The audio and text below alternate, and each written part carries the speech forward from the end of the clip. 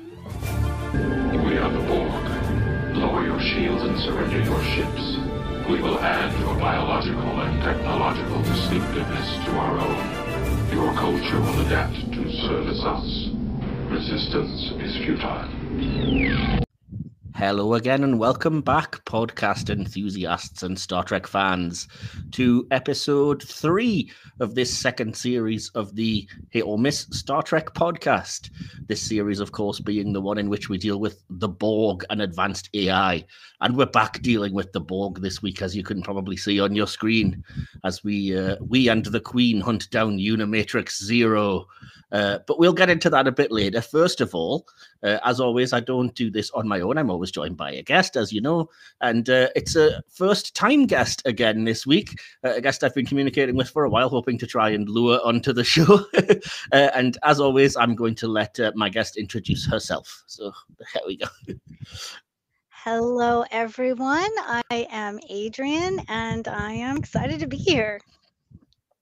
Awesome. Yeah. Adrian was a little nervous of being on the show, so be kind, podcast listeners. I know you always are, but yeah, we've been communicating back and forth, and I know you know your stuff when it comes to Star Trek, particularly Next Gen, DS9 and Voyager. Is that right? Yes, mostly DS9 and Voyager. Got completely addicted for about 5 years there, could get out of it, and it was just a wonderful place to be trapped. That's fair enough. So, yeah, so that was kind of what lured you to Trek then, was the DS9 Voyager era. Oh, yeah. Well, yeah, sort of, because that's when I was kind of like, fancy free, as it were. And I had, back in the days, and you had used VHS cassettes, and I'd put them in, and there would be the premiere of Deep Space Nine or Voyager, and I would like write the name on the sticky label. But it was actually my grandmother way back in the day who, when I was just a wee lass, and I'm going to be aging myself because it was like the 70s, and we would be in her living room. She'd be watching all kinds of shows, but then Star Trek would come on, and we would just sit and watch Star Trek. And I was just a little kid, and it was so interesting to me, and she'd talk about the things that were going on and everything. So I think it's Grandma's fault. And then as I grew up, I got pretty excited about Next Gen, but it was sort of, they were okay. I watched all of them and I liked them all, but man, when the later series came out, I was all excited about them, and there was so much darkness in the other two shows. So I mean, I think that sucked me in. Yeah. Oh, that's fair enough. Excellent. For once, I don't feel like the oldest person on the podcast then, because normally I don't think you are. No way. Normally, when I describe that, when in the days when I used to save babysitting money to buy a videotape with 2 episodes on, people just seem to be so confused by the very concept. But that's it. Well, that's enough reminiscing over my shared oldness and the pain in my back. We'll get started. All right. Yeah, if that's okay with you, I'm going to jump straight into the first section, because as I said, the podcast is broken down into sections. If you're a regular listener, you will know. I've been over all this with Adrienne. So yeah, the first section is a getting to know you type thing, and it's a section that I call Hailing Frequencies Open. Hailing frequencies open, sir. Okay, well, I'm, like I have said, I'm just excited to be here. I'm a huge podcast person. So just discovering, typing in on my podcast player Star Trek, and that's how I found you. Awesome. So I'm a real huge podcast person, and I have other podcasts I listen to about other things, but I'd say this is my main one for Star Trek. That's awesome. A lot of people haven't sort of listened to it before they come on, but it's good to know that you've been sort of a fan and you've at least listened to a few beforehand, so you kind of know vaguely what to expect. So you'll probably know that this section begins then, if you're a new contributor to the podcast, by asking you the big question: if you had to pick 3 episodes or movies from anywhere in the Star Trek franchise that you think represent the very best, and or that you would use to try to draw a new viewer into Star Trek to sort of put the best foot forward, what would be the 3 stories, shall we say, that you would pick to show someone? Oh, limiting my brain to 3 is just, I'm going to say, diabolically evil on your side, but I'll say If this person is totally new to Star Trek, then I would start them off with The Trouble with Tribbles, because it's funny. It introduces the original series. It introduces all of our favorites, and they're doing things. They're not just stuck on a bridge. And it introduces the Klingons, right? But you don't really see what the Klingons look like because he's in there's disguise quite a bit. as a human. There's quite a bit of so you Klingons don't- in there still, though, because Oh yeah, but I mean the guy. Yeah, that's true, of course. But the Koloff guy, and, like, the it kind hero on of the stage. introduces like surgical. Yeah. Oh, in the future they could take this alien race and make them look human. But yeah. To be fair, though, it's the original series, so the Klingons just look like humans with beards anyway. They don't, right? They don't look like Worf. I guess they're not quite. But hey, the '60s. I mean, yeah. Oh, but anyway, Yeah. okay. So first one would be Trouble with Tribbles, because Definitely. you get to meet the original series people, and then you get to meet the Klingons. So the next one would I think it's a very well be. structured story as well. Sorry to Oh, interrupt you, it's but I such think a great one, and it's funny and happy and cheerful. So it's not all spacey. yes, There's exactly. like Yeah. these creatures, and Uhura is like, "Aw, look," you know what I mean? And then there's the guy with all the alcohol. So I mean, it's just a fun place to there's be. some great right? physical comedy in there that you There wouldn't is necessarily think. really. Oh, I know the guy. He walks through and he doesn't want to spill it. I mean, And then the it's guy just really takes it off. good. And the guy takes it, yeah. So I mean, what's not to love about that being the first episode that a brand new person to Star Trek would like? That's a good choice. The next one would be iBorg. Oh, okay, from Because Next it Gen. is going to introduce Picard and crew. But I love this episode so much. It touches my heart because, of course, there's a little hurt Borg, and everybody does their best to try to save him. The regular people that you would think would save him, the doctor, she's going to do her thing, and Geordi's going to do his engineering thing. But you get to see that Picard is kind of wounded. Like, he's not real happy about finding this Borg. And then you're gonna, well, why isn't he? Because he's such a great captain. He represents the Federation. He's like, make it so, and all this stuff. Then you're interested, and maybe that go back and watch Best of Both Worlds. So Interesting. yeah, and then you get to open with this. What happened with this guy? This is so interesting. So also the guest acting, because Jonathan Delacroix is so great too. And Guinan is there. We always see Guinan as very ethereal. She knows everything and blah blah blah.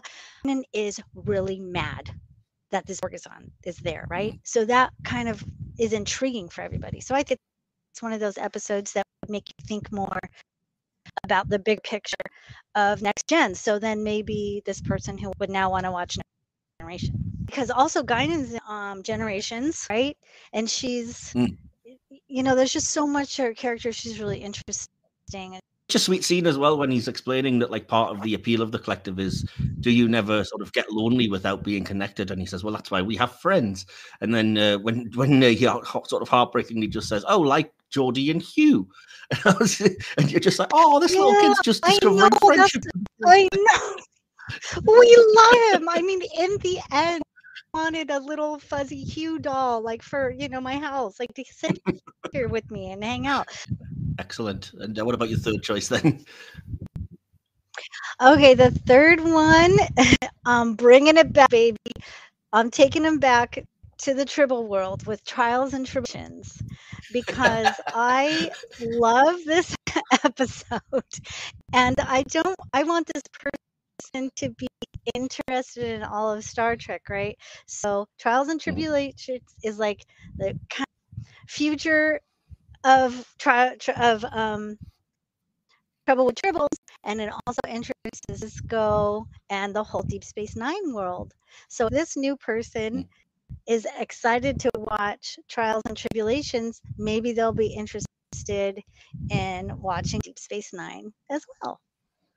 So that's kind of my little plan. Or at least the animated my plan Tribble for this person. Right, those are good too.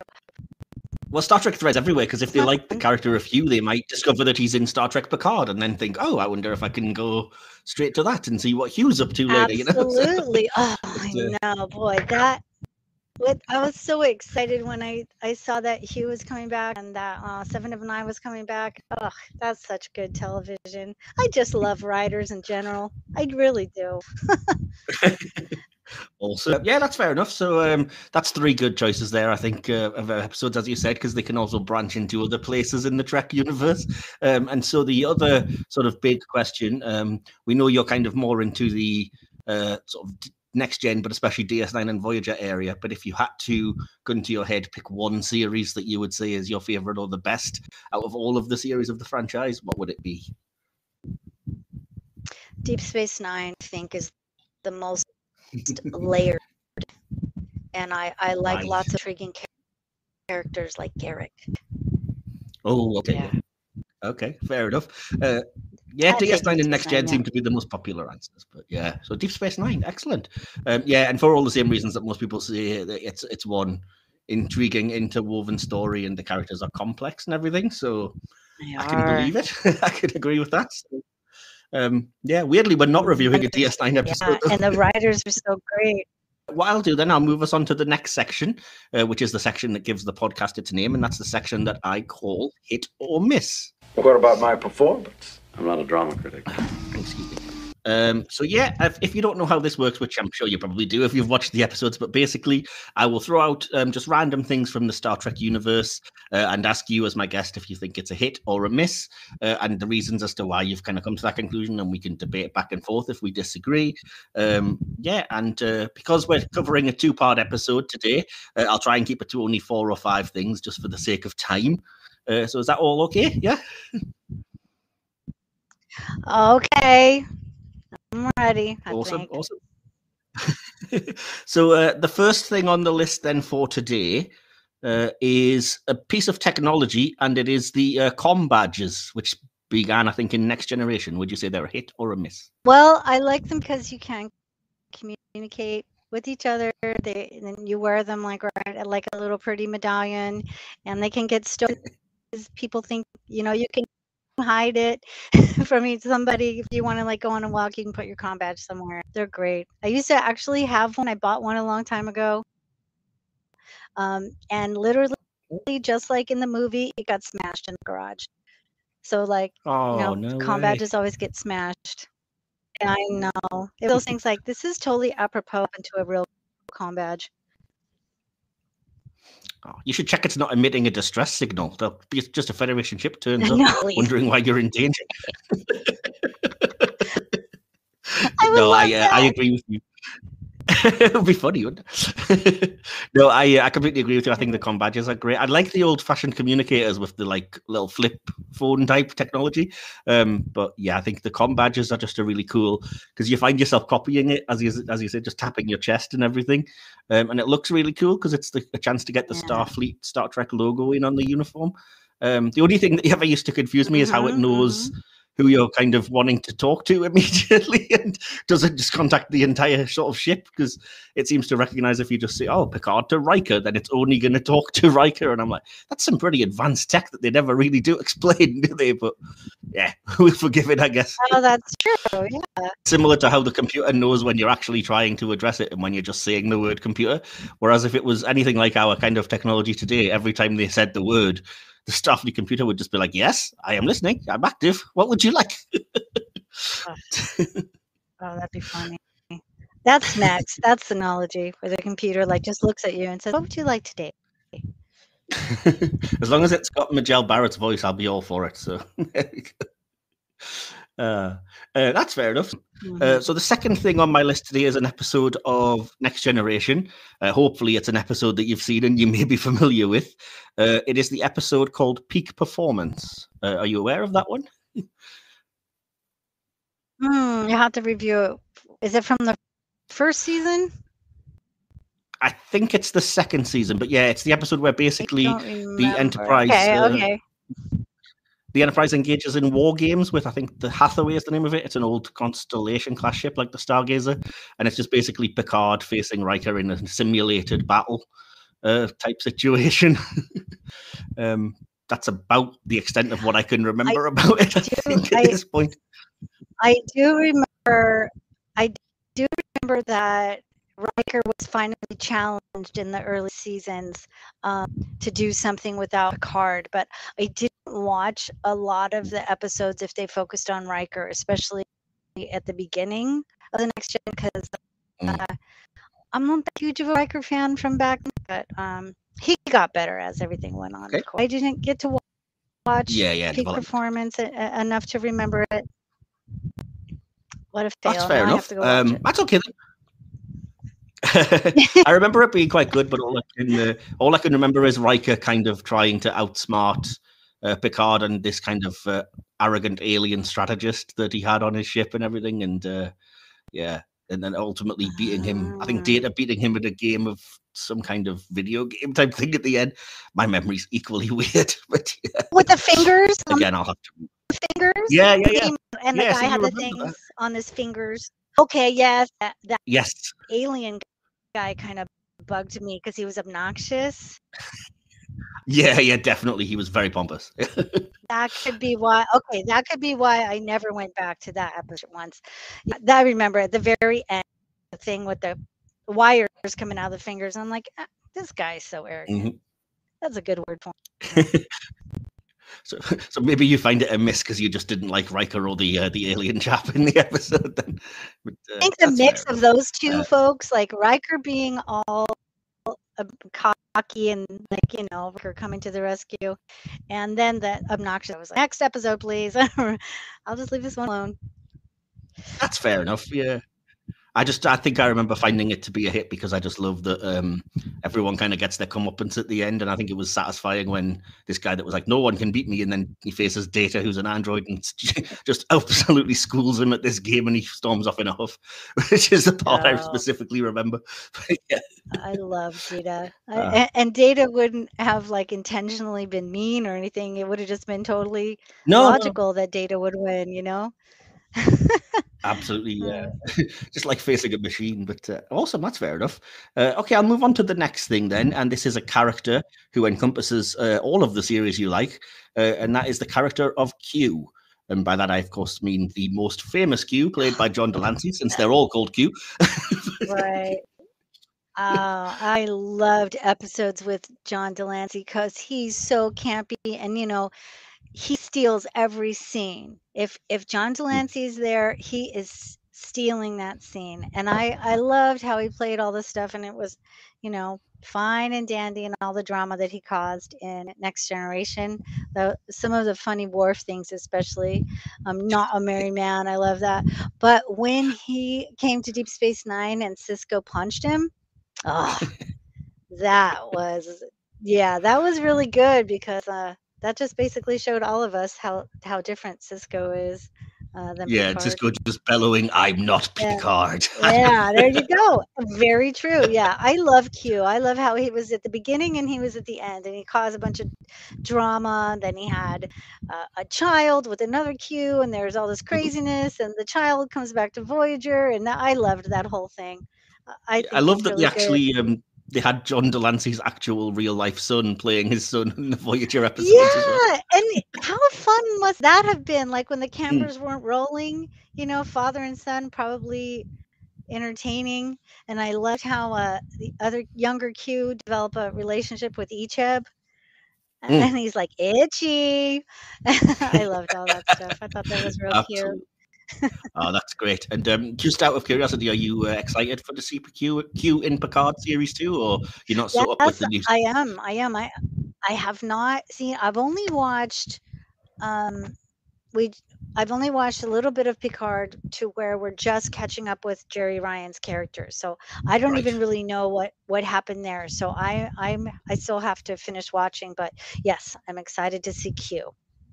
Yeah, me too. I think you're absolutely right. Well, I'm going to agree with you and say a complete hit because John Delancey is just a fabulous actor, and it's amazing that he runs the gamut from kind of absolute menace that you are terrified of from that first episode that he's in to slight mischief to he's actually helping you eventually by the time of Voyager, and it never seems like it's inconsistent characterization. It just always seems right, and it's always played exactly perfectly. So yeah, and as you say, just good casting, isn't it? Really, awesome. It really is good casting and good writing.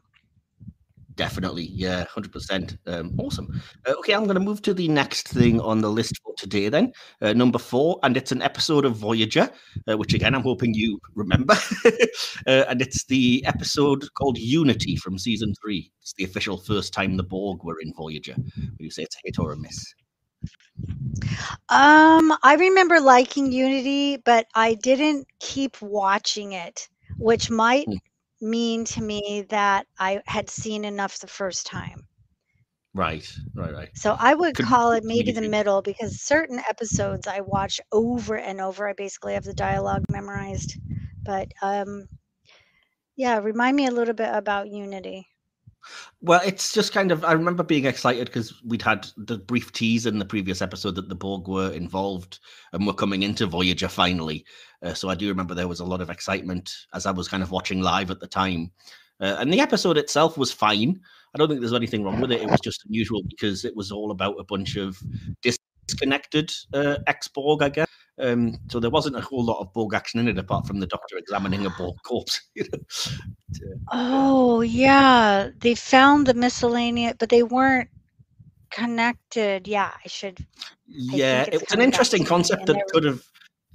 They should have done more with the idea that there was like, well, since we're now individuals, we're all warring and the Klingons are fighting the Cardassians and everything, and we want to try and form a little miniature collective, but then the idea and the morality behind that would be a fascinating thing to explore, but they just don't. It's just kind of, it happens, they manipulate Chakotay, which is a bad sign anyway, and then just find themselves formed into a little collective at the end, and I was kind of like, that's a very weird ending. Yes. I remember this episode now because I just used my Google machine, and I remember that this was pretty good because this was the episode. I loved these actors, and the Chakotay kind of likes the one woman, or she likes him like for a little while. Oh, they have a thing This going, was yeah. kind of a heavy, yeah, this was kind of heavy. I just, yeah, I'm surprised I didn't remember it when you said it, but yeah, looking at the pictures, see, that's how old I am, makes me go back to all of them. And some of this, I remember the one tall guy was kind of wise, kind of a calm Borg. Yeah, and he was a And then, Romulan as yeah, well, which was really yeah, surprising. he Yeah. did. Yeah, yeah, that I remember now. Yeah, I kind of liked this one, but these are the pre 7 of 9 episodes, and I think Yes. once we got 7 of 9, I was like, okay, Voyager was good, but now they're really doing some good writing. But I Okay. actually Fair enough. like that. Yeah, that was a good episode, Unity. Yeah, I'm going to say I would say it was a soft hit. I don't think I would call it a miss, and I remember liking it because it was the Borg, and it was a fascinating concept. But I do really wish they'd explored a little bit more rather than just ending on these people are always going to be pretty immoral, as they've already shown by manipulating Chakotay, and yet Yeah, it's ending yeah. with, like, well, there you go. Oh, yeah, yeah. But what if we were all connected and we all had we all had our separate missions and we were just in our little mini collectives, sort of like a family, but scarier. Yeah, but I also think it would be really. They never really explored the kind of ethical consideration about the fact that these people didn't have a choice. So they were getting attacked by these people that were like at war with them, and it's just like, no, we're gonna emit the signal and connect all of our minds to stop them from fighting us. And I was like, they don't have a choice in this. It's a bit sort of, Yeah, oof, true. you know. At Yeah, that point, you're basically just the Borg again, really, aren't you? So, but, yeah. Ugh. Anyway, yeah. So I would say a slightly soft hit with me, but I wish they'd done more, and I think it was a hit. So there you go. Yeah, yeah. Awesome. I think it's a dark hit. Excellent. I'm going to do one more then for the hit or miss for this week, and it's something which ties into the idea of the Borg and Voyager and everything, and that is Species 8472. Would you say they're a hit or a miss? Okay. Species 8472 completely freaked me out when we first met them. And that sort of, it kind of intrigued me. And I was like, this is something completely new. Fluidic space, right? And all that they mind connected with Keth. So I am not a fan of that, but I think that was bringing him something completely different like that. I I think that worked out for me. Okay, so yeah, you obviously you don't like them as kind of a menace or whatever, but you think it was Yeah, an they're not. I effective don't want them my like, neighbors. yeah, Right. I just think it was that's fair. it was interesting to bring them in, and I love the whole idea of fluidic space and all their treachery and all the bad stuff that they did. Yeah, that was kind of cool. I agree with you. I think I know what you're saying in terms of it's good that they tried something different, because it was the first time we'd done a completely CGI alien, because every alien obviously was like humanoid and just looked like us with makeup on, and it was the first time it was something really weird, this spindly sort of three-legged creature that doesn't look like anything we're familiar with, and that was really cool. Kind of like a xenomorph. Yeah, a little bit. Yeah. There is a bit of xenomorph, and I think it's because we are drawn to things that are so different as being scarier, and that worked really well. And I love everything about the way they're presented in Scorpion, their first two-parter. But controversially, I would still have to call the species as a whole a miss, because they did a complete 180, the Voyager writers, on what they were. Because in the first appearance, it's like, as you said, Kess is getting mental images of like, the weak will perish, we will destroy your galaxy, and then a series or so later in the flesh, the series 5 episode, it's like, no, we were just misunderstood, we're trying to infiltrate you, and we like these human forms and things. Now it's like, that's just ridiculous, these aren't the same characters anymore. Yeah, that was far-fetched. Right, that was fetched. I could write it off that those were rogue species 8472 folks. That's true, I guess, but it's just it's a shame they didn't deliver on the promise of Scorpion, because I still remember how cool it was that these kind of, the Borg at that point was still absolutely unstoppable, and a single cube was a cause for panic, and then that opening teaser of Scorpion when it's like 3 cubes advancing and then they just get blown straight out of the sky, and I'm like, wow, that was what was that? But yeah, it would have been cool to see a bit more of that. Agreed. Definitely. But yeah, there is a brief mention of Species 8472 in the episode we're reviewing, actually, bizarrely enough. Very slight, but it is there, that they're going to try to recruit them to help in the whole Borg Civil War. They're going to reach out to them for help. Yeah. Again, it would have been nice to see this. Awesome. That's cool. Cool. Yeah. That's so that'll probably conclude the hit or miss. That was a good little section. I think we had some we had an interesting diversity of opinions without losing friendship with each other, shall we say. We were able to disagree, so that's good. I like to have a little bit of a variation, and we like and dislike some things that are the same, so that's cool. So I will jump us to the next section now then, and that's the bulk of the review, and that's the episode analysis. And I will just say begin analysis is the name of the section. Analysis. As I mentioned earlier, viewers and listeners, the episode we were looking at this week is the Borg episode Unimatrix 0, and that's both parts, or I'm looking at it at least as a single story, because it is really, even though it's in 2 parts. So we're looking at the thing overall. And if you will indulge me, listeners, and yourself as well, Adrian, I usually try to start with a few just little fast facts now about the episode. But unfortunately, there's not a lot of facts that I was able to find about this one. There's literally only 2. So it shouldn't take very long to get those out of the way. The first one is that this story initially began with the idea of Unimatrix 0 being that 7 of 9 would find that her father, who we've seen previously was assimilated, was the one that she was connecting with in Unimatrix 0, and dealing with her being able to try to reestablish that family connection. But along the way, it basically became, it would be more interesting, the writers decided, if it was a romantic connection, and thus Magnus Hansen became the character of Axum in these episodes instead. So that's what we got. Whether you prefer it or not, we'll see. And the second fact, which is just a little bit of casting, which I never realized, and it seems so weird in retrospect, but the actor who plays Axum is an actor called Mark Deakins, who had literally just appeared in Star Trek Insurrection as the character of Tornay, which I can't believe. Once you hear it, I'm like, oh yeah, he was in that. And he had previously played a Herodian hunter as well in The Killing Game. So this is his 3rd Trek appearance and his 2nd in Voyager. Yeah, he was kind of a bad guy in the Herodian one, right? Because he was mad. He didn't want to do the simulations, I think. So he kind of played a bad guy. Yeah. Ooh, Yeah, I don't want to absolutely. act He something kind of bad. goes he kind of goes through the gamut because it starts out with like really bad as the Herodian, and then by the time you get to Insurrection, it's kind of neutral, I guess, but not wanting to be oppressed. And then you get to Axum, and it's pretty much, most of the time he's a good guy and everything, apart from when Mhm. he forgets and he becomes a Borg again, obviously. But yeah, awesome. Ugh. So the way that we do these, then I'm just going to go through as chronologically as I can and just try to hit on some main points and things that I noted. If I skip over anything, Adrienne, that you wanted to kind of go back and mention, or you wanted to chime in on anything, just feel free. I will stop and ask you questions or wait for your responses if need be as well. Yeah, so you all ready to go for the review then? I am ready. Yay. Cool.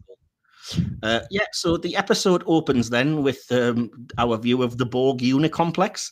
And in case you didn't get the sense of scale, it's big. We see one ship flying through it, and it looks not unlike a lone Volvo climbing Mount Fuji. It's kind of this tiny thing in a massive complex. And we obviously, the camera zooms right through to an individual Borg. And this is my very first nitpick of the episode, and it's an incredibly nerdy nitpick. But we zoom in on the Borg's eye as it's regenerating or sleeping, whatever, and its eye is flickering as it's supposedly dreaming. But later in the episode, it's established that these people that go to Unimatrix Zero are not reaching REM or REM sleep. So why do their eyes start flicking about like that? It seemed like it was a continuity error to me. I feel like research this whole thing. Like now I have to go in and figure out in the very first scene. What it does it later as well, because when 7 of 9 gets her cortical node or whatever attached and she goes to Unimatrix Zero, it does the same. It zooms in and shows her eye flickering as if to represent REM sleep. But then, as I said, the doctor specifically says, oh, she wasn't dreaming. She never hit REM sleep. And I was like, then what's the eye flickering all about? Yeah, because the eye flickering back and forth is supposed to mean that humans are in REM sleep. So yeah, that Exactly, is a good catch. That is such a nitpick, of course. People are listening to be like, oh, come on, shut up. That's okay. A little bit of pedantry is welcome. Fair enough. Obviously, we get the introduction or reintroduction now of the Borg Queen, played again by the fabulous Susanna Thompson, an actress who I really like. I think she's great. You a fan of the Queen and of Susanna Thompson's character as the way yeah, because she plays it very different than Alice Krieg. Krieg plays the Queen. She's less like obviously devious and sultry and everything, but she's focused on her mission and protecting her drones. Unless they piss her off, then she'll blow them up. But Yeah. I love how she took over that role. I think that's great, and of course, I love her in the episode of Deep Space Nine when she is Jadzia's ex. I also think she was. I thought she was great in. If you watch the show, I thought she was great in Arrow's first few seasons, playing the Green Arrow's mum. She was pretty good in that role as well. Oh no, I haven't seen Arrows. Yeah, she's quite a morally complex character, but yeah, in terms of what you were saying, I remember going through an examination of the Borg. I think it was as part of a university assessment or something years ago, and I was looking at the two Borg Queens, and I think I came to the conclusion that Alice Krieg's version of the Borg Queen is kind of the twisted, evil version of the sexy kind of partner, and I would say that Susanna Thompson's is more like the evil version of the mum, of a maternal character. Yeah, she's more maternal. Definitely has that maternal, and also it's interesting in this episode, she has to communicate with a child, and she's kind of trying to really be maternal, but she's still a robot, as it were. So she's sort of a stiff mom, but she's definitely less obviously conniving than Alice Krieg played her. Yeah. Yeah, and I think that's deliberate. I think that kind of scene exists for a reason because, as I say, I think the Alice Krieg Borg will try to seduce you into the collective, whereas the Susanna Thompson Queen will try to nurture your way into it and be like, no, we're all friends. We're taking care of you. Yeah. Never lonely. Come on over. Go, no. Yeah. And the other Borg Queen's just kind of like, I'm going to give you skin and blow on it. Is that good? Do you like it? Poor Data. Data's just trying to be Pinocchio. He's just living his life. And this crazy lady comes along and blows on his skin. And now he's never going to be the same. Speaking of First Contact, though, I found it interesting. I don't think it was entirely successful, but it was interesting that they tried to copy the idea of the Borg Queen kind of constructing from parts, which was kind of a First Contact callback in the start of this episode. Like I say, I think because it was a TV budget, it didn't quite work as well as the First Contact one, but it was still kind of like how we applaud them for trying, you know? Yeah, that was What did you? interesting. I mean, she had to do her best and get all the different brain parts and everything together. Yeah. Yeah, and yeah, that's fair enough. And then we get into the first reference of this Borg that we tracked earlier that was kind of sleep regenerating, has what's described as a disease, and it's some kind of mutation. And the next bit, again, this is a very nerdy nitpick, but to kind of, I guess, torture the information out of him, she disconnects him from the collective so that he doesn't have the voices and feels lonely. This bugs me no end because they expressly state in Best of Both Worlds that the Borg can't just disconnect random drones because it would be like removing an arm or a leg, and yet the Queen just nods and that's it. It's fine. I was like, really? That Well, seems I a bit. wonder if she can, though. Maybe she has got some advanced technology. Maybe they assimilated somebody between that time, and they got that technology. So now she knows how to do it. Plus, she's really mad. So maybe Yeah. she did that to him. Well, this nitpick led me down a bit of a rabbit hole, so forgive me, audience, but I did actually look it up, and there is a page on Memory Alpha where it explains that despite what is initially believed, there are ways that a drone's link to the collective can be severed. I think there's 7 or 8 of them, and they are, if you'll indulge me, intentional termination by the Borg Queen, as you've said, she can do it. Disruptive natural phenomenon like an electrical storm, as seen in Unity. Physical or traumatic damage, like we see in iBorg. Separation by time, like the 24th century Borg can't contact the 21st century Borg in First Contact. A security force field or dampening field, as seen in Best of Both Worlds, iBorg and Scorpion. In denobulan physiology, high doses of Omicron particles. We will discuss that next week. Or finally, a submatrix collapse, as is mentioned in Picard. So yes, Dr. Chris's analogy that it would be like removing a hand or a foot, not, as it turns out, all that accurate. There are lots of ways to do it. So yeah. Yeah, apparently Dr. Crusher wasn't up on the current medical journals of the day. Well, it's just not good enough. I demand her to know her Borg. Yeah. I suppose it was their first encounter. Get back to school. Yeah, true. Yeah. But yeah, to go back to something you were saying as well, the Queen, because it's showing you her trying to get to grips with whatever this disease is, even though we don't know expressly what it is, we can see it's got her worried, and it's making her act very brutal as she's like seen, tearing this drone away, disconnected, and then we see later she's like ripping heads off and digging in the brains and stuff. And yeah, so it's clearly something that's got her concerned, which I think as an audience member is an interesting place to end the teaser, because you're like, wow, what could the Borg really be worried about? So yeah.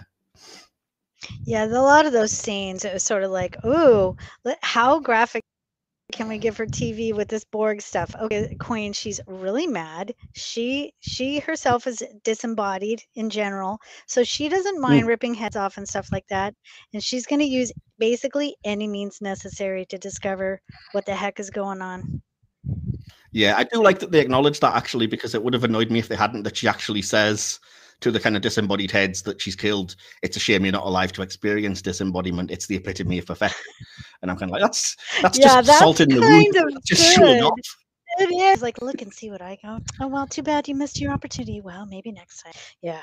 And she does it with it. She isn't overly flamboyant, Susanna Thompson, no, but she does lift her hand, doesn't she? She lifts her hand just a little bit in that scene. Oh yeah, that's golden. Yeah, she's kind of, as you say, she's logical and robot-like, but she's not emotionless like a Vulcan. And there's moments of definite kind of arrogance and anger, I think, that come through, including a bit I'll talk about a bit later on, probably when we get to it. But yeah.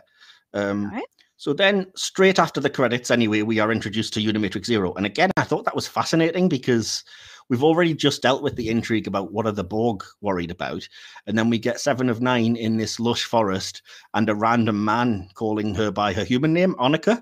And then she wakes up and it's very like, wow, that's jarring. What's going on here? So yeah, that's really good. Did you notice Did you notice the music? I did throughout the episode. Yeah, I thought it did a really good changed it. job. Yeah, that's right. This point that you're talking about when it's the scary Borg music and there's disembodied heads and then there's this beautiful kind of forest thing. Right at that point, the music got to my brain, and I really think that it made a huge difference. It made me like the episode, or made me like this stuff a little bit better, because at first I wasn't sure. Yeah, I think I would agree with you in terms of the music, because it's also really good the way that it underscores the two big fights at the end of both episodes with the tactical Borg cube. Because it's difficult to do kind of like action music whilst you're scoring like a space battle and it's just lasers going everywhere and stuff. But I think they did a really good job. So yeah. Agreed. What was I going to say? Oh yeah, this is a nitpick that half the audience are probably going to groan at me over. But the Doctor says to 7 of 9 it's another big milestone because it's her first dream. She's actually dreamed twice before, Doctor. I can't remember the second occasion, but one of them was definitely the episode Waking Moments that she very expressly dreamed. So, yeah, and what about the Raven? That's the one. That was the other one. Yes. Yeah, the Raven. Yeah, her parents and the terror of seeing her parents, and first seeing the Borg on her ship. And I think that was it. And that's when we meet little Annika. Yes. Oh, yes. We will. We'll definitely get into that later in the season. I have a guest coming on to review that particular episode as well. Oh, all right. Yeah, Linda Butler, I think, reviewing that one with me. So yeah, I like it. Well, I shouldn't tip my hand, but I will just say I've seen that episode a lot. Let's just go there. So yeah, awesome. I did find the Doctor, the holographic Doctor, I thought was acting a little bit weird here towards 7 of 9, but I don't know why. I don't know if it was just me or if it was like a weird kind of jealousy, maybe. Yeah, I agree.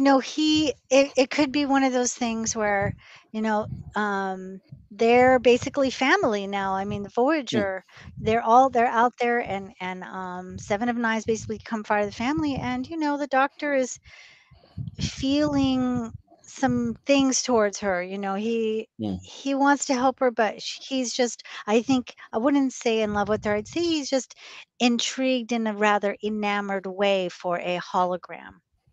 And now he realizes that there's maybe something he didn't know about her. So this is sort of one of those surprise moments, and he's maybe slightly disappointed because she's his like a kid. They have a very Henry Higgins, Eliza Doolittle kind of relationship. So I think you're right. It's kind of like, well, why did I not know about this immediately? Kind of thing. Yeah. Agreed. Fair enough. I have to go on to the next scene because I absolutely love it, and it's the scene when they are playfully having a go at Tom Paris for being a few seconds late, and then he discovers a little box on his chair with a pip in it, and we find out that he's being re-promoted. He had previously been. I love him. Oh yeah, he's a good. Well, that's fair enough. But yeah, he'd been demoted early for going against orders in the episode 30 Days. I won't get into it, but go watch the episode if you're interested in seeing why. The reason that I love this scene is because Harry Kim says what literally the entire audience to this day still think, which is just the whole sarcastic, I didn't see any little box on my chair. Like, hang on, this jerk got straight to lieutenant after he was in prison, got demoted, got promoted back, and I'm still an ensign over here. Exactly, and he's never even been in trouble. Exactly. Can a guy get a break here? Not only has he not been in trouble, he's like he almost single-handedly enhanced their sensors and built an astrometrics lab and everything. And like, good job, Harry. You'll still be an ensign forever. Right, except that he's been in for a while. He's basically, just because of his time and basically everything he's done so far, should have earned him a little promotion. I don't think he should still have been an ensign, but they talk a lot on their little podcast.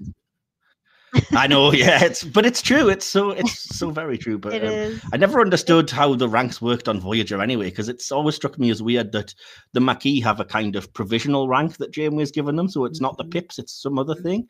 And yet Tom Paris seems to have just been made a full lieutenant out of nowhere. He has the actual Starfleet pips, and I'm like, how does this work? Because he was just as like criminal as the Maquis. The next scene I wanted to mention, just because I don't think it has any purpose in the episode, and it struck me as it might have been that the episode was running short and they had to add something. Because it's just that Voyager comes across, they receive a distress call, first of all, and they come across like an asteroid colony, only to discover that they're too late. The entire colony's been wiped out by the Borg. So Janeway just logs it as, oh, well, we don't know who these people were, but the Borg destroyed them and we're carrying on. And I was like, what was that scene for? Other than to perhaps establish the Borg are threatening, but we kind of know that by now. Yeah, probably that the Borg are near or have been there. And we're not just gonna, they're always looming. But that might be why they had to put it in. Maybe they needed a little spot. Could be. I feel like it was padding for time, because they do go to the trouble later of saying that they're specifically trying to find a cube. So it's not like they had to be in the area. It's like, no, we're looking for the nearest one to make this crazy plan. So, but never mind. The rest of it's just basically establishing the rules, I guess, of Unimatrix Zero, that you can be killed in there and you'll just come back the next time you regenerate, which is handy to know. Because until then I thought it was the same rules as the movie The Matrix, but apparently not. So there we go.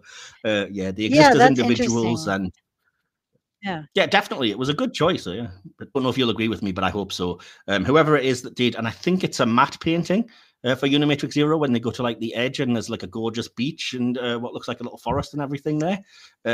Really gorgeous looking. I thought it was a very good job. Yes, aesthetically pleasing. You do want to go there. That that maybe that could be. They just don't want to give up Unimatrix Zero, because look, they get a little bit of paradise. They had to make it paradise-ish. Yeah, and I think, as you were saying earlier, because that's the thing, it has to look like that. And I think that's, as I said, feeding into what you were saying, the music even is kind of, wistful and dreamy and romantic and kind of like, oh, this is a great place, So it's really hammering it home. But I think you need that a little bit to be kind of like, this is, for them, this is a huge deal. They've got their individuality back, and it's not just a matter of, well, it's only a forest. What do you want to go and live there for? Yeah. Yeah. That's cool. So yeah, obviously this the first sparks of the plot happen here because they mention that they've designed some kind of virus to mask which of the drones have this mutation and can go into Unimatrix Zero, but they need someone to release it into the collective because, and again, this is a weirdly important plot point, they don't remember Unimatrix Zero when they wake up as Borg drones again, which is, again, interesting from a plot standpoint because that brings everybody else into the action. And again, it's kind of fascinating. Though I will say that it was really gross seeing the assimilated Axum when we've gotten to know him. I know, poor Axum. I mean, he's got vivacious and he's got all this energy, and then all of a sudden you look and it's ching ching ching ching ching ching ching ching. He's just another Borg. Oh yeah. Man, I remember the first time I saw that, I was like, oh, Axum, no. Although I do make a note. I do note that every time it's a Borg that you're supposed to kind of connect with, it's the only time they don't have anything covering their eyes, and they do the same thing with Axum.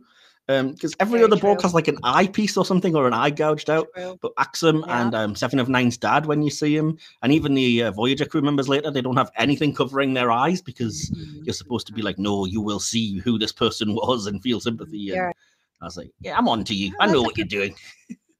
Yeah, I see technique. Yeah, I never thought of that, but that's a good point. Yeah, definitely.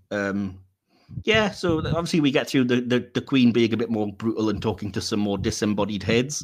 A little fact that I'd found out, which I had no idea about, but is now something I can't unsee, is that one of the disembodied heads is Brent Spiner, because they had it in storage from use during Next Gen, during the episode Time's Arrow. So they just like heavily Borgified the Brent Spiner mold they already had. Oh man, see, now I have to go and watch these episodes again. I've already watched them twice to do this recording. Now I have to go find that exact scene. It's really well disguised, but when you find the right screenshot and you really look, it's like, oh yeah, that is a Brent Spiner head, isn't it? Oh, that's funny. Okay, I have a mission after this. Yeah, that's fair enough. So obviously we get, as I said, that they delve quite a lot into the romance subplot, I guess, or main plot, I guess, even by talking about how we're seeing the connections these people all have in Unimatrix Zero. There are lovers, there are families, and Axum explains that Annika, as she's known, knew everyone there for about 18 years. This is where we get introduced to a character that I like, the character of Korok, the Klingon in Unimatrix Zero. I love him. Yeah, he's great. Yeah. Yeah, there's something really jarring about this like idyllic kind of environment where everybody's like floaty and hippie-esque, and he's just coming in like, I do not trust her. Yeah, I like him because of his whole character arc in this episode and what happens at the end. But I think his character was really well done.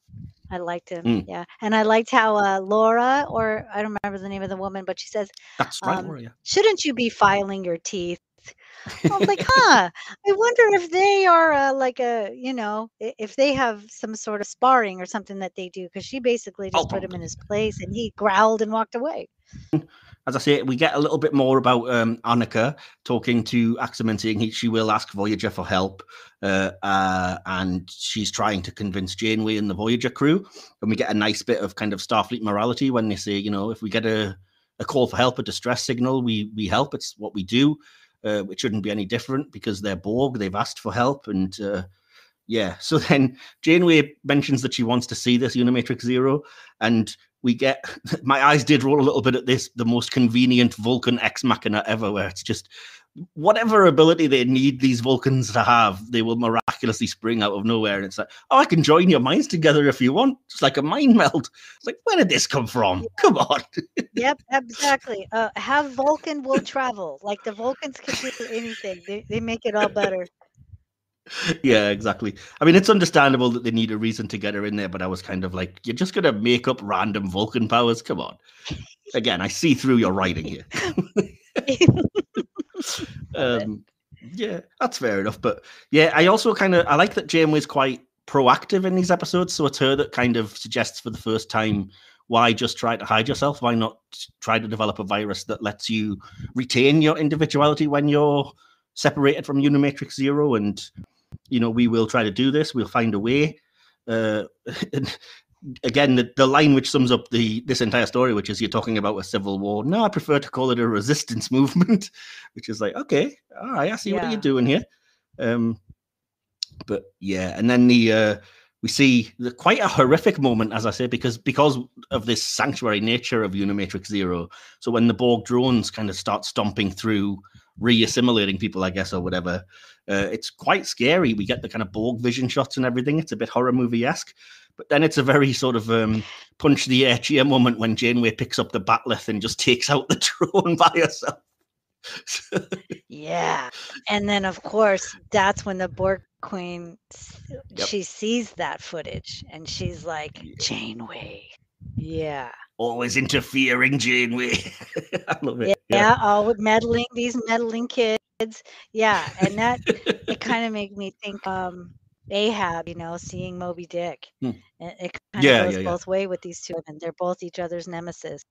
So I love that. It's about to get good. Absolutely. And as much as I don't love the idea of the Borg Queen, because I think the Borg are scarier without like an individual voice, I think the Borg Queen, and I've mentioned this before, is used better on Voyager because she's the only time there's really a villain who deservedly goes toe-to-toe with Janeway, and they spar really well together, those two characters, particularly as like I said, the representative of the good mother and the bad mother for Control of 7 of 9, which is why I think Dark Frontier works really well. Yes. Yeah, maybe that's just me being film critic mode. Well, I think that Janeway and the Borg Queen just really play well off each other, like Kirk and Khan or something. I really like watching it. I'm intrigued because they have, it's not just them and their ship, but then it becomes like, I'm going to save my family. No, I'm going to save my family. Oh yeah, well, I'm going to blow up all this side of my family because you interfered in my family. And Janeway's like, well, now I'm going to make them part of my family. So I like that with these two women warriors. I just think it's great. Definitely, absolutely agree with you on that one. Yeah, 100%. Awesome. I remember when I first saw this episode, I was so super excited to finally see a new kind of Borg cube, even though all they've done is just stick some extra armor on it. It's so cool. Yeah, it was sort of like more of a tank versus a regular truck or something. It's got its armor on, an ablative armor almost. Yeah, exactly. Which they do a lot, but it's so cool, isn't it? Really.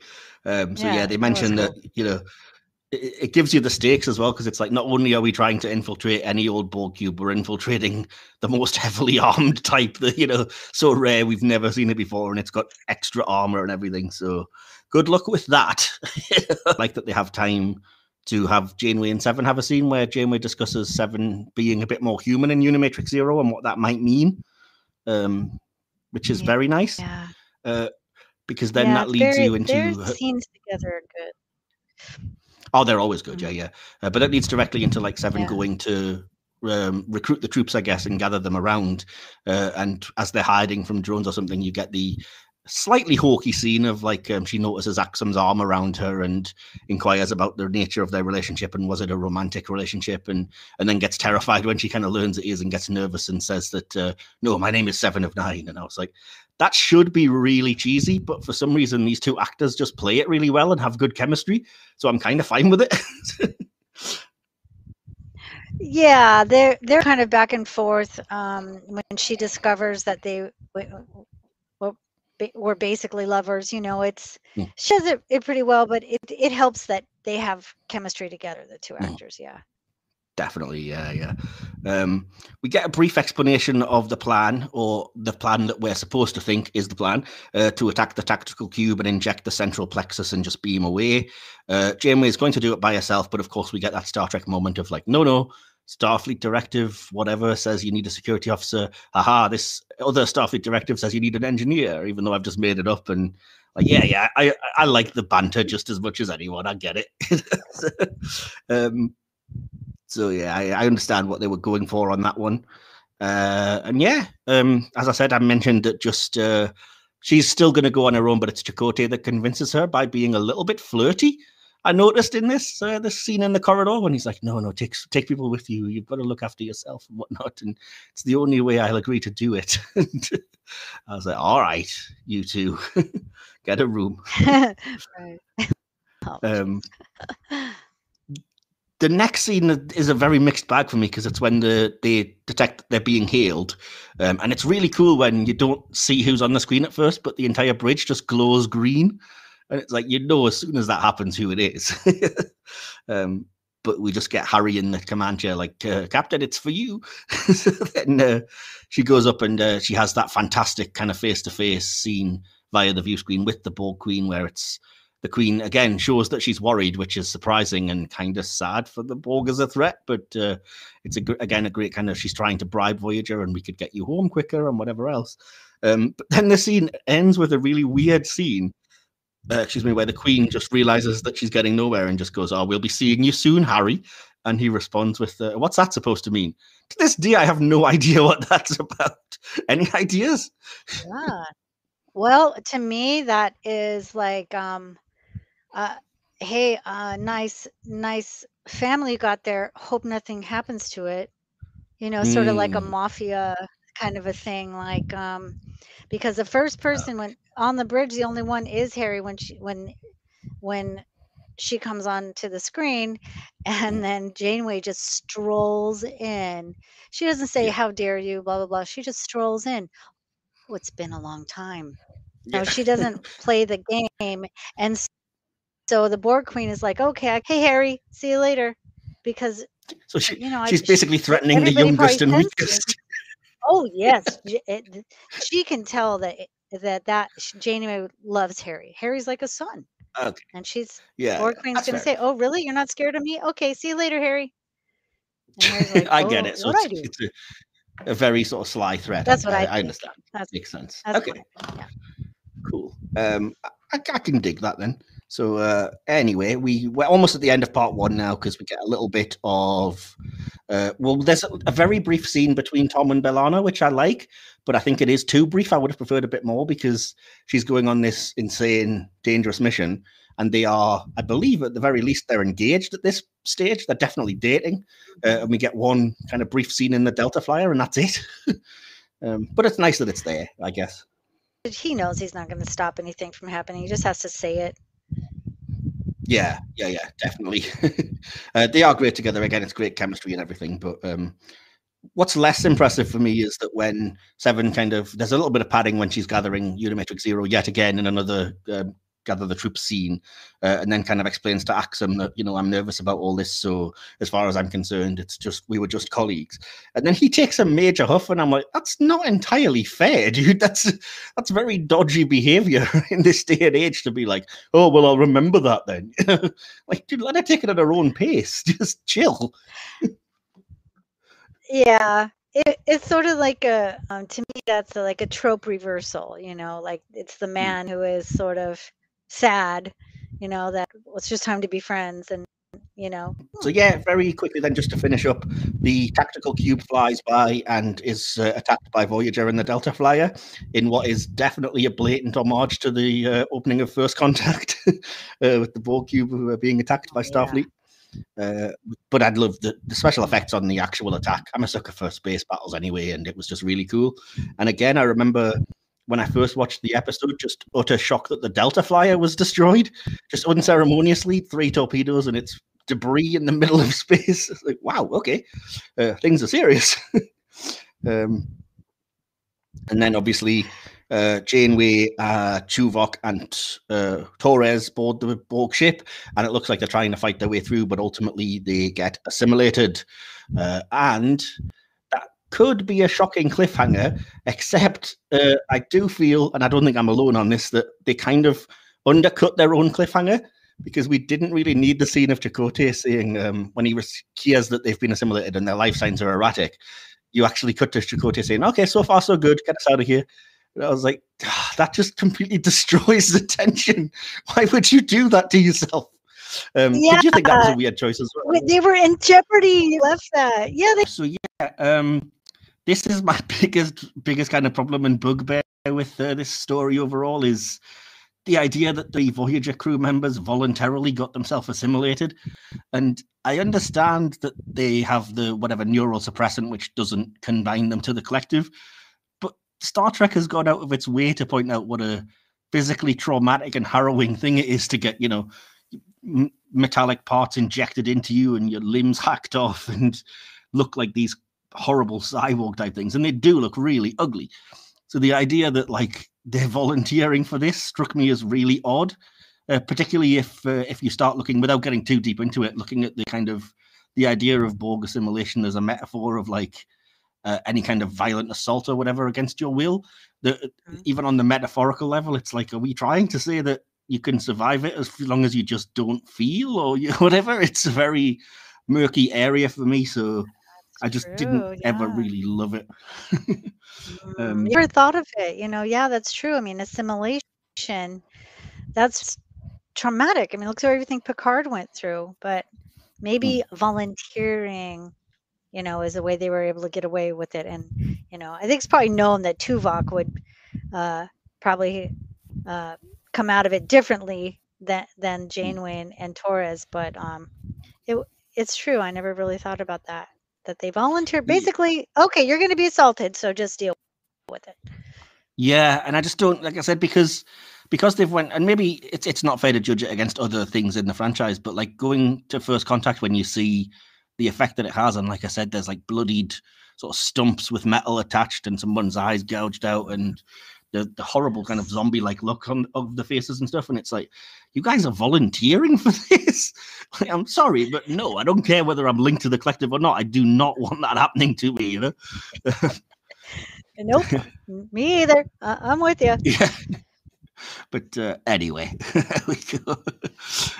So going back into the episodes themselves then, because that's obviously, as I said, they've kind of undercut as well as that what the actual point is, that it was their plan to get quote unquote assimilated, because with the virus they've now got, they can survive not being connected to the collective. So, okay. I was curious for just your thoughts then on what you thought about this plan. Did you think first of all, that Janeway was right to kind of get involved and help the Borg? And if so, do you really think the voluntary assimilation was the best plan and the best course of action? Well, that's an interesting point. I love the story. Janeway's going to do it no matter what because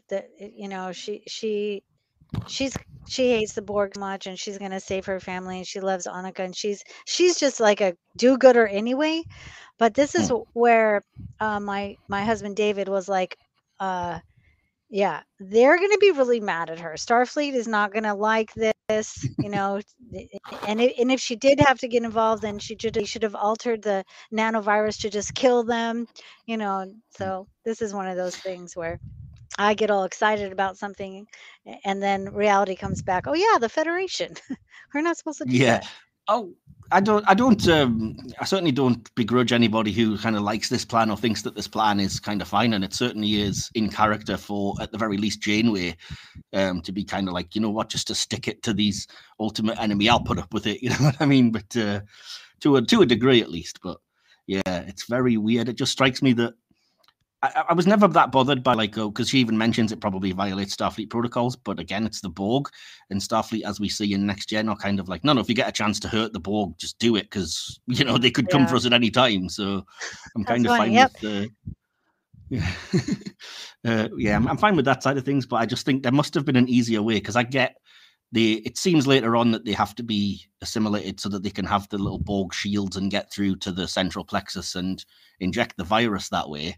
But I'm like, there's got to have been a better way. Surely they could have sent like a droid or a probe or something that could have done the same thing, But, they need one of those Star Wars probes to get in there and try not to get shot. Yeah, although I'm not sure if you've seen them, but the cool little things they have now in Discovery, the little what look like flying R2-D2 robots. Send one of them in. I'm certainly guilty of not minding things that make no logical sense just because I enjoy the episode and I can kind of hand wave it or head cannon it away. So I don't begrudge that, like I said. But for me, I just can't quite get away with it because, I don't know, I just find it a bit too offensive to me, I guess, without wanting to be too dramatic. But yeah. I do think it's an odd choice as well to show that even though they're, retaining their individuality, the episode opens with like Tuvok switching to Borg vision as if he's getting fully taken over, which again doesn't make a lot of sense. And B'Elanna's had a vocal processor installed, and Janeway's getting something drilled into her head. And I'm like, all the visuals here are like, this is horrible and horrifying and bad. So why are you still just like, but it's fine? You get the, I always like when you get at least a ticking clock on things to give a bit of stakes. So finding out that they've got 2 hours before the Borg go to transwarp and they won't be able to track them down and get the away team back, I think was an interesting bit of tension to give you. I wish they'd done a bit more with it, but that's fair enough. 7 of 9 going back to Unimatrix 0 and just, again, expressing her discomfort and on how kind of she wants to lead this charge against the Borg in this civil war, but she's very nervous of Axum. But it does lead to the great scene, and again, just how legendary this character is, that Korok, of all people, is like, if you would like some advice from a warrior in the bed chamber as well as the battlefield. It's like, this guy is so cool. I just want to hang out with this dude. I know. I totally want to hang out with Korok. Like, that's what, if I'm going to be stuck in Unimatrix, I'm hanging out with that guy because he just says whatever he wants. And can you imagine being the writer who got to write that? And then did you notice 7 of 9's reaction? She just lifts an eyebrow. Like, are you really talking to me about that right now? Just one eyebrow said so much. Like, you've known me for 18 years, but I'm just meeting you. So can we not talk about being a warrior in the bedroom right now? So awkward. One eyebrow. How many Klingons would even say that, though? I just love it. It's like a warrior in the bed chamber, too. Yes. He's got no filter. And I'm here for no, he doesn't. And that he makes it really good. Yeah. Love that guy. Yeah. I'd also love that he's not like a hot-headed sort of a pig-headed, bad-tempered character, because even when later on it's like he disagrees and they talk him around, he changes his mind in a way that a lot of the older sort of angry Klingons wouldn't, and would be like, no, I'm definitely right. So I'm like, see, this guy's cool. He's just kind of... Yeah, I like him. He's cool. Yeah, he is chill, but also he had been in the collective for so long that he knows what everybody I mean, if the Borg collective really is what they say and everybody can hear each other's thoughts, he really knows these people, so he'll listen to them. Yeah, Whereas exactly. if he had a bunch of other Klingons around him all the time, Lursan Bator on one side and the Duras house on the other, like talking him out of it, then he would be more Klingon. But right now he's sort of like, okay, we have a mission. That's why I really like him. In the same way that Worf, I think you're right, kind of tempers his behavior because he's in Starfleet, and so yeah, you're right. He's not just like, I will be angry and always right and whatever. So, right, and where's the gawk and all this stuff? He's got to be like they kind of have a mission right now. They're trying to survive, and he knows he's a leader. We find out later he's definitely a leader. Oh yes, we'll get there. Yeah. Definitely. That's awesome. So anyway, the next thing that we see is when we're back on the cube that they can actually get through the shielding in the central plexus, and Tuvok almost kills Captain Janeway, which struck me as a really weird thing because he's like, we must disable this drone, and he almost pulls the wire out or whatever that would be seen to kill or deactivate various drones in the past. Which is a weird choice as well with this whole, like, look what you've done to yourselves. And then again, they reinforce when she turns around and they go, oh, Captain. And she just goes, what's left of her? And I was like, again, you volunteered for this, love. You know what I mean? You can't now start complaining. Yeah, you made this Borg ship. Now sleep in it. Like they made the choices to go. Yeah, they got to deal with it. And again, it's something that, without wanting to sound, I hate being negative, but it really bugs me that Tuvok starts hearing the collective and she just says very casually, oh, the neural suppressant must be wearing off. Just try to maintain your composure. And I was like, there was a chance of this? And you still went ahead with the mission? Yeah, you knew this was an option? Dude, I didn't see this on the risk assessment chart. Where was it that this neurosuppressant wasn't going to work? You failed to mention that. Exactly, yeah. Because why would you volunteer again? But and again, the Queen looks really incompetent because it's only now, after they've clearly been assimilated for a while, that she's like, "Why can I not hear them? I can hear Tuvok occasionally, but why can't I hear the rest of them?" Yeah. Janeway really makes her freak out. Janeway is not, I think Janeway, she knows that's her nemesis, and she's not. Oh, yeah. She's not herself. She's like, what the heck, this Janeway? What is she doing? Gotta get rid of her. Yeah. And and that's later on when she literally loses her temper, and even though she's only talking to a hologram, she like reaches to throttle Janeway's throat and realizes this is so dumb because she's not really there. It's just sheer anger. Oh, she made my temper again. Dang it. Exactly, yeah. Janeway just looking smug there, like, I don't negotiate with Borg. Yeah. Nope. Awesome. Then obviously we get more of the drones attacking Unimatrix Zero, which I only made a note of because this has never happened before, but I actually spotted a stuntman called Tom Morga, who's a regular stuntman for Voyager, who I noticed was one of the Borg drones. Because I've been reading somebody like behind the scenes of Voyager books and stuff recently, that I was like, oh, it's that guy. Oh, how cool. He would probably love to know that you recognized him. That's cool. Yeah. I did think that the traps that they were setting for the drones were a little bit roadrunnery because it was very primitive, but it's really cool that they came up with, of all things, they had like a meet cute when Seven gets caught in Axum's net and they're just kind of talking through that. And I was like, okay, this should be terrible, but it kind of works just because of the chemistry here with the two of them, It did kind of work, but that's funny. Like a big Acme box like dropped in Unimatrix Zero, and like these nets and stuff came out. How are there no anvils? You know what I mean? But yeah, because she gets trapped in this thing, and she's like, I think this is where she says, Korok was concerned. Yes. Is that where she says that? He sarcastically goes, well, maybe we should check then in case Korok's even more concerned or something back at her. Yeah, that's where they kind of, and she admits that she's looking for him and all this stuff. So yeah, it's over. Cat's out of the bag. She's starting to have her feelings back for Axum. Yes. But as much as I kind of have an issue with this idea of the assimilation, they do play the horror of it quite well in moments. And I think the bits of like Tuvok hearing the Queen and chanting his own details of his life, where he was born and his kids and stuff, is a really cool. It doesn't make any sense that it should have to happen, but at least it's dealing with it in a scary kind of way. But again, it's very convenient that the Voyager away team don't have any of the traditional hacked off limbs or gouged out eyes or anything that you would normally be the first thing that would be done to you as you're assimilated, because of course they have to be able to be repaired and be fine next week. So Yeah, that I would kind of mess got annoyed everything about up. that. Yeah, that would mess up the whole thing. Mm. No, you can't cut off Tuvok's leg.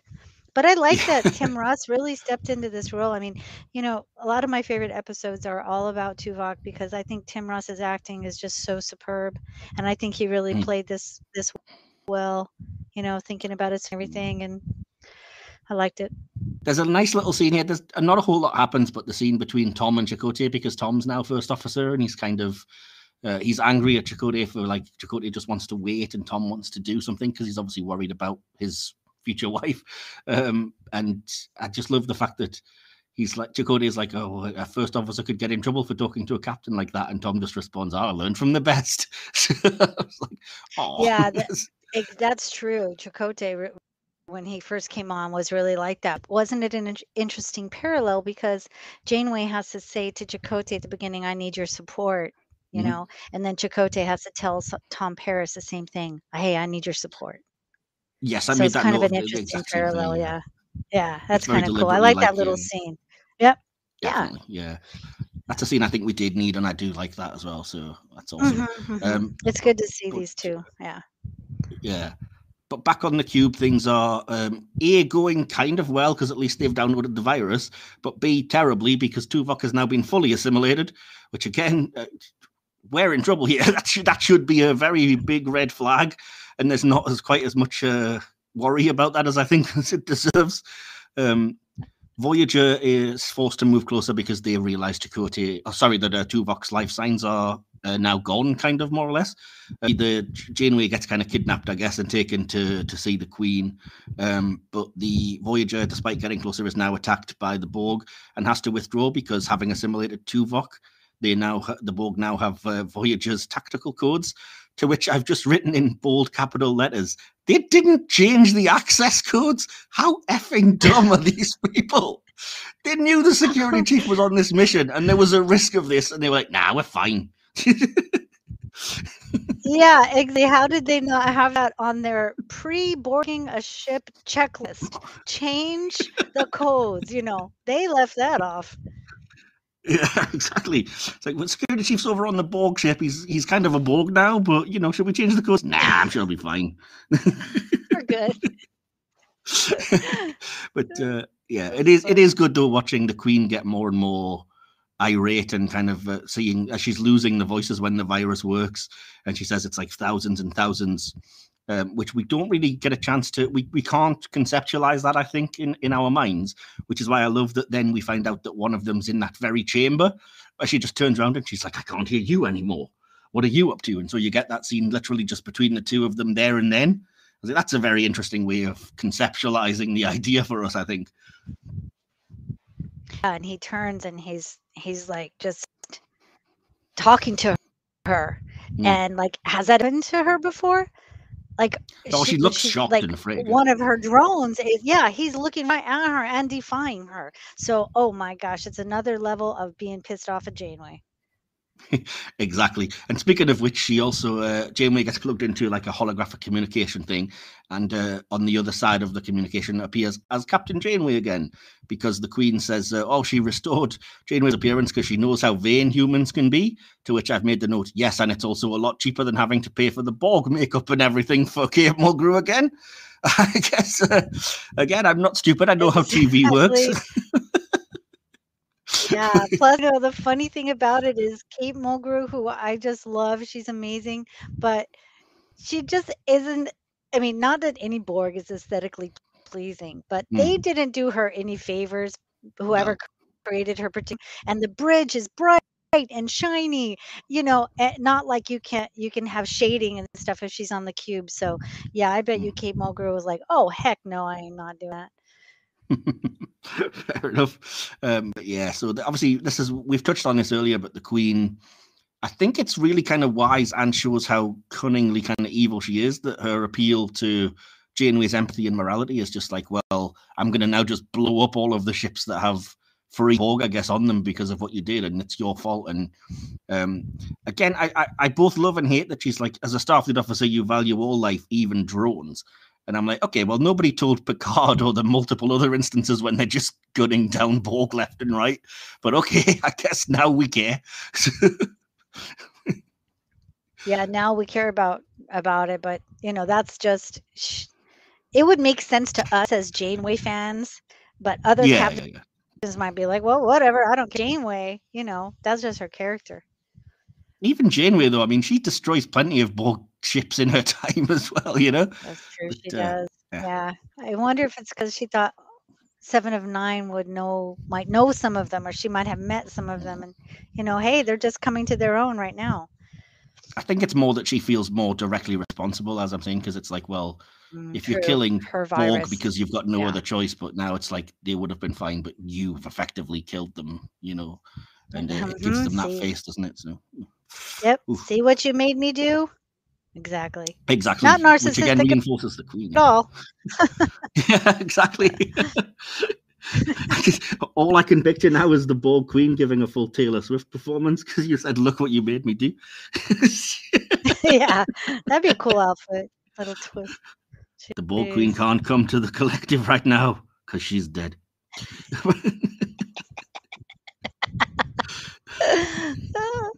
I'm totally gonna write that song someday. Fair enough. But yeah, it is it's true what the Queen says, despite her being kind of evil and nasty. It's true that she says, like, well, Janeway, you're just using them to get to us at this stage, and how is that any better? And then Janeway, in the most bizarre way, just says, oh, well, you should visit Unimatrix Zero because maybe the taste of individuality would appeal to you. And I'm like, first of all, that's not how it works. Secondly, the Queen is the one person that has individuality anyway. So it doesn't make a whole lot of sense trying to do that. No, and I can remember thinking I first watched this, I'm like, don't give this woman any ideas. We don't want her to go there. She's really not going to like that they're all doing that. She's stuck on this Borg cube with half a body. Just a floating head, but yeah, it's perfect. So yeah, awesome. We see meanwhile back on Voyager that the ship is truly wrecked by the fact that they didn't change their access codes because they're all really stupid, which again probably should and could be a bit more tense, but yeah, I guess it's only a 2-part episode. We don't have time to worry too much about the repairs. So then we get them talking about severing the link with Unimatrix Zero and how it's difficult, and it's good that the Doctor and Seven have that little moment with each other because we've had the hints of that romance and that kind of relationship. As I mentioned, it was a bit Pygmalion style, which I said that this storyline I actually really liked the romance aspect of things, but I feel like this scene is placed wrongly here because it just kills the momentum, because you go from kind of the injection of the virus to Tuvok being fully taken over to Janeway facing off against the Borg Queen, a bunch of Borg cubes blowing up, and then it just stops for a tender little scene between Seven and the Doctor, and I'm like, this has kind of just stopped the pace dead, really, hasn't it? Oh yeah, that's true. Interesting editing choice there. Yeah. But it is nice, as I said again, the Doctor, when he's like, he's trying to actually talk Seven through, you should maybe try and explore this. And, it's kind of cool. And there's a hint of jealousy, but he still sticks up for Axum. And at the end, he just says something like, I'll say this for him, he's a lucky man. And I was like, that could have been really creepy, but it comes off actually quite sweet, which is a line that Robert Picardo threads just perfectly there, Yeah, he really plays that. The disappointment is clear to us, but Seven might not have noticed it, and it's just sort of an internal, he gets it a little bit down to him, and he's just such a great actor. He really played that well. Definitely. And obviously we go into Unimatrix Zero now, and as I mentioned earlier, they convince Korok to take action by pointing out that it's a matter of honor.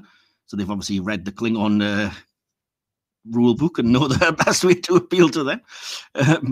And yeah, brief mention of, as we mentioned earlier, 8472, we're going to try to contact them because Axum's far, far away on the border of fluidic space. And I just said that I like this next scene, but it's a blatant Casablanca ripoff moment kind of thing when it's like, oh, I'm too far away, we may never see each other. we'll always have Unimatrix Zero, and it was sufficient before, but now, and then they just kiss as the music swells, and I was like, okay, I see what you're doing here. All right, fair enough. Right. And right, of course, the Next Generation episode of We'll Always Have Paris, right? Exactly. It's just Yeah. like, okay. Yeah.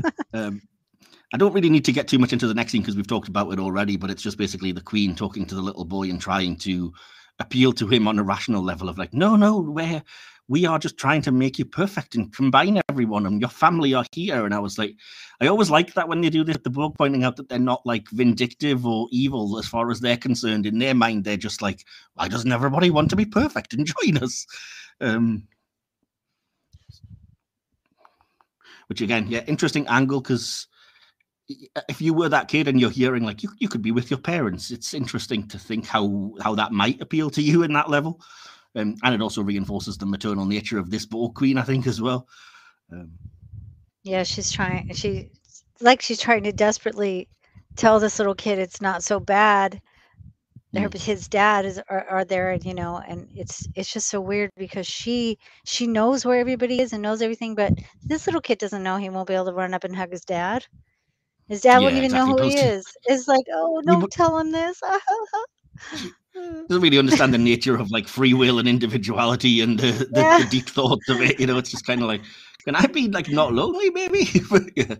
So, kid, your dad's a zombie. Effectively, yeah. Don't get your hopes up. Yeah. Oh dear me, that's horrible. But yeah.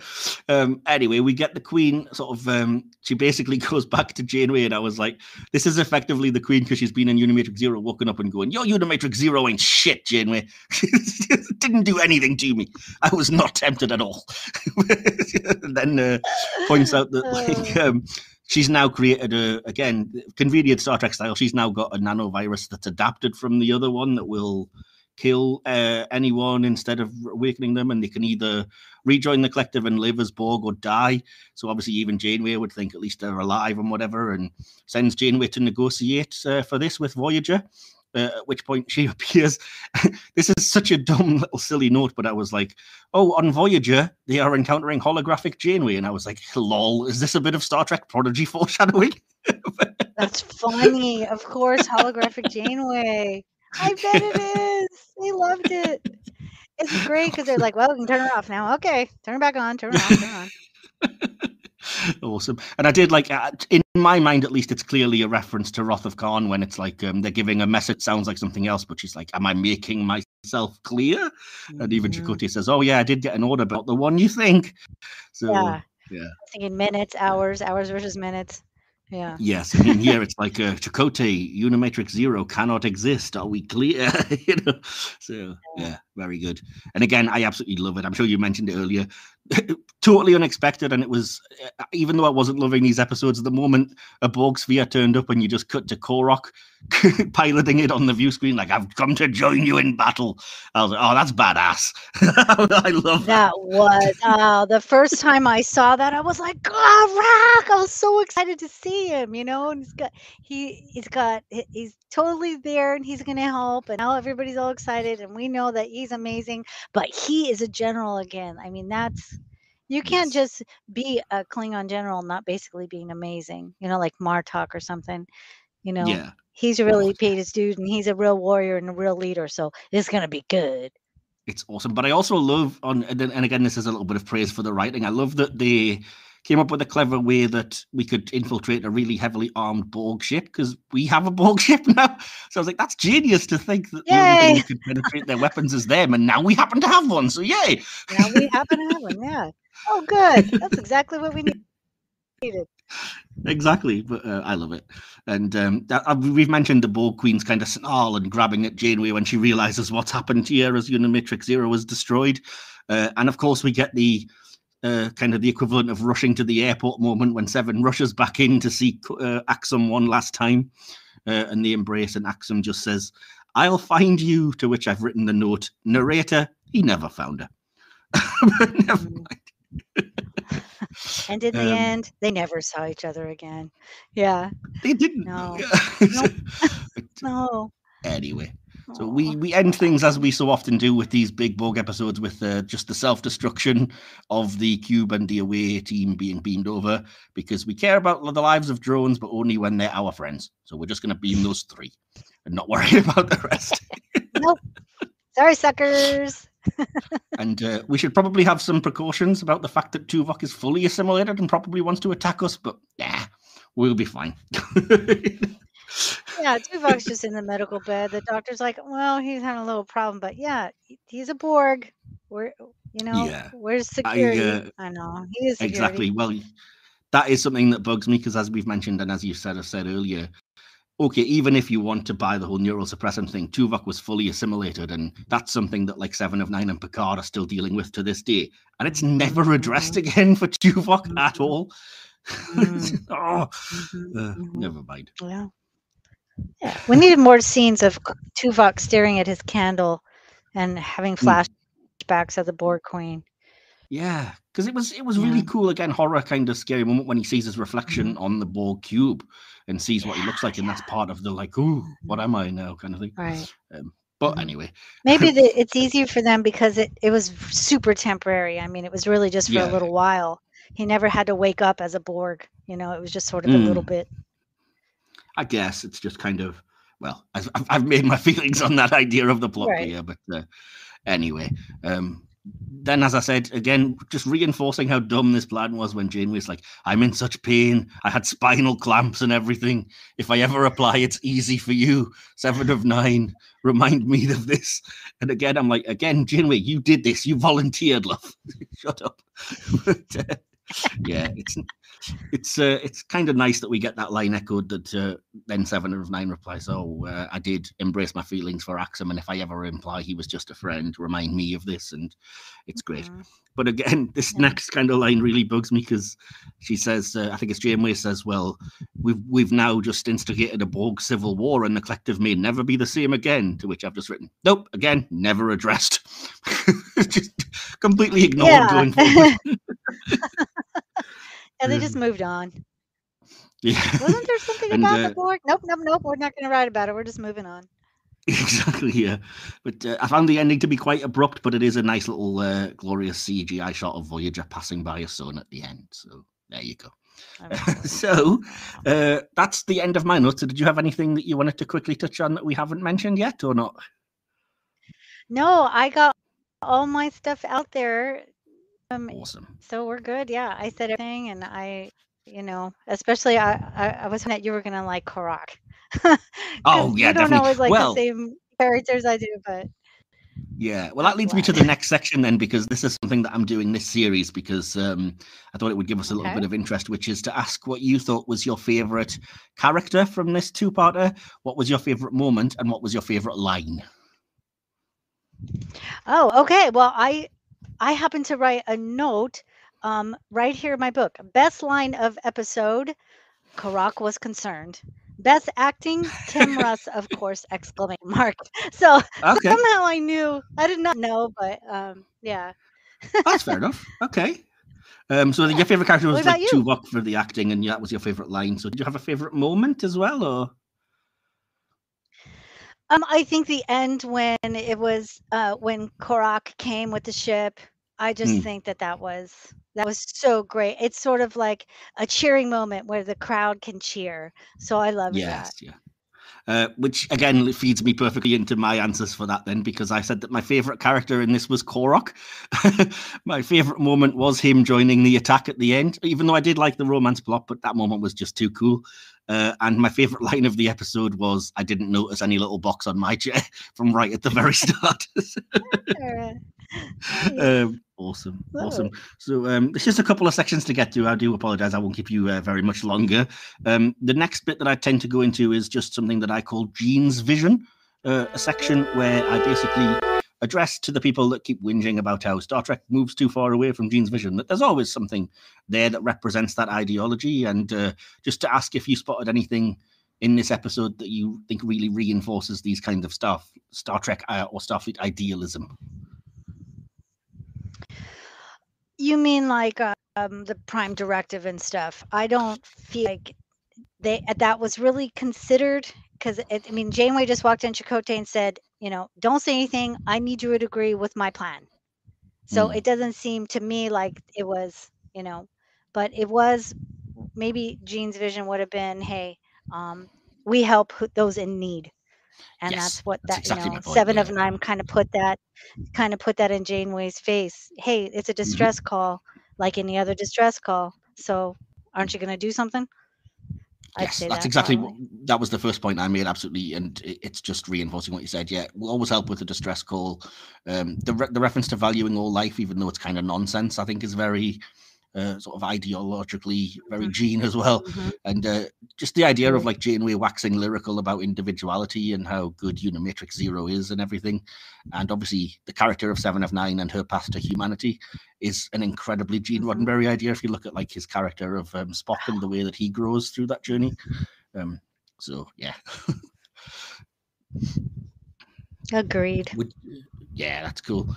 So then, did you have the last part is just to get a conclusion and a score out of 5 Starfleet com badges or deltas? Did you want to go first, or would you rather I go first for this one? No, you can go first. Yeah, that's fine. That's probably better because I feel like we'll end on a happier note that way. So there we go. That's funny.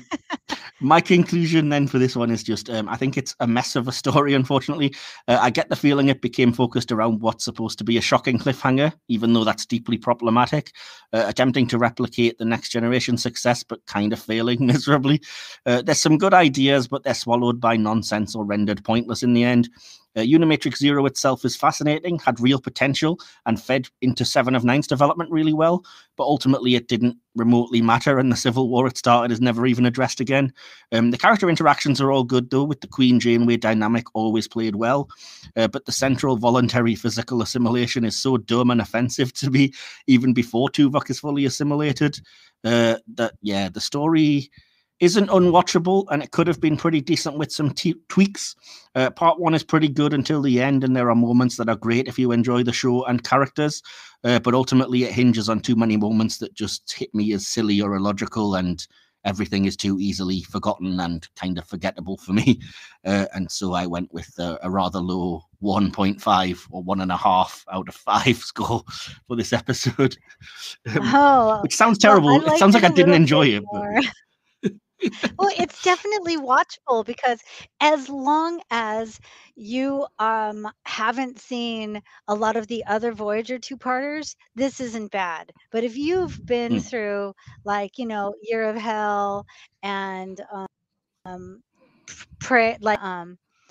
one with the Hirogen, like on the holodecks and everything, like if you've been through those, this isn't that great. It doesn't stand out. It does sing for 7 of 9's character. It does bring some Annika stuff out, so I liked it. So I'm going to give it a 2.5.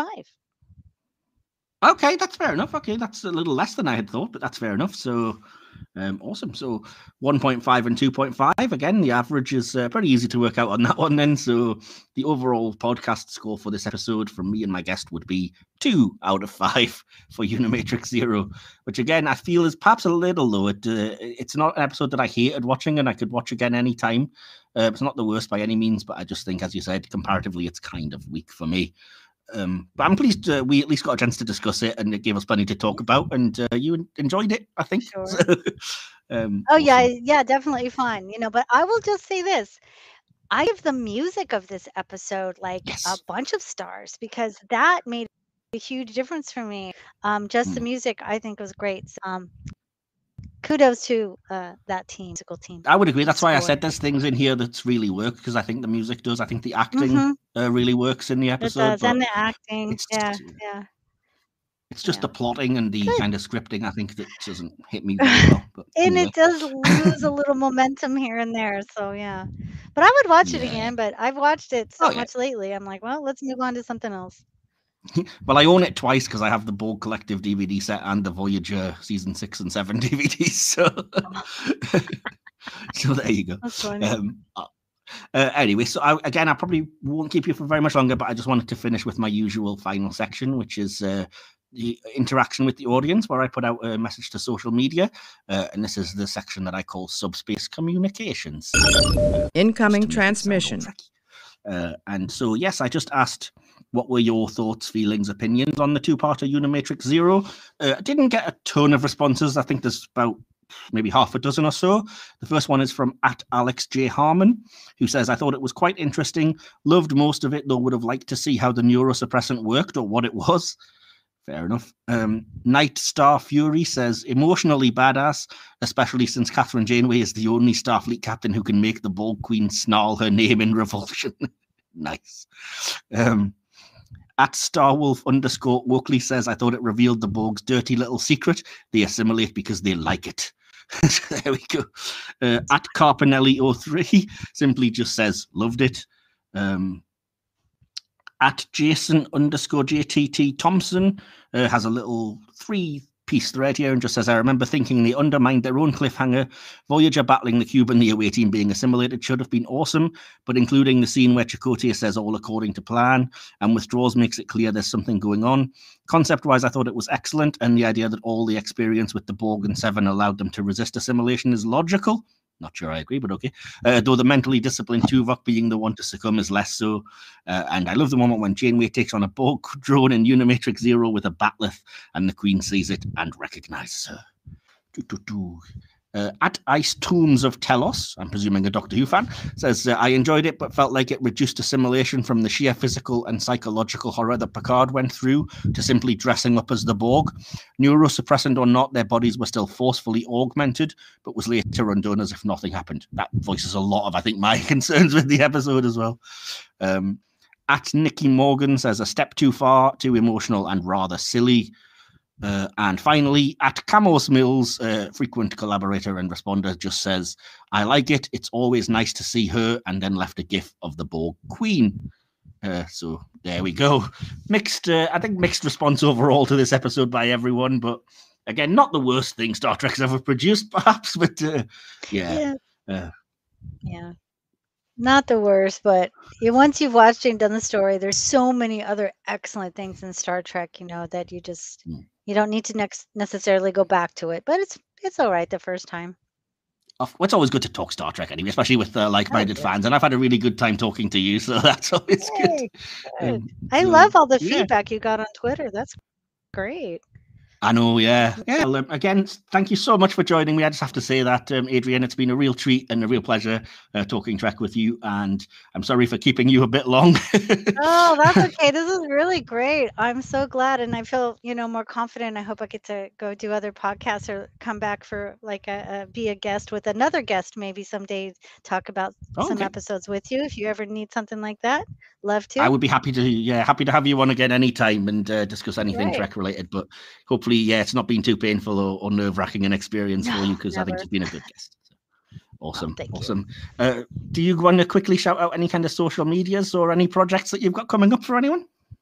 Well, sure. The only social media I have is Twitter, and I'm AL Park, like you park your car, Tucker 2. So AL Park Tucker 2. I follow you, so if anybody is interested in following me, my Twitter stuff expands out though to lots of Wheel of Time things on there. So I know you aren't a Wheel of Time fan, but I'm gonna work to see if I can get you to read these books. There's only 14, so hey, no worries. And I talk a lot about Trek, but there's some politics out there too. So if somebody wants to avoid politics, I'm not the best follow, but I have a lot of funny stuff on there. Oh, and there's kittens. There we go. That's sold people. You lost them for a second with the political talk, and then kittens, they're right back on board. Yes, kittens. Awesome. That's great. And if you don't mind, I will tag you in kind of promotion and stuff for this episode when it goes out, so people can follow that to find you. So that's great. Okay. And sure. Yeah, again, thanks for joining me. I've had a very, very good time, and hopefully we can do this again sometime relatively soon. And audience can join me again next week when I will be joined by Phil Hawkins of multiple different YouTube and podcasts, including the Red Dwarf review podcast he was kind enough to have me on.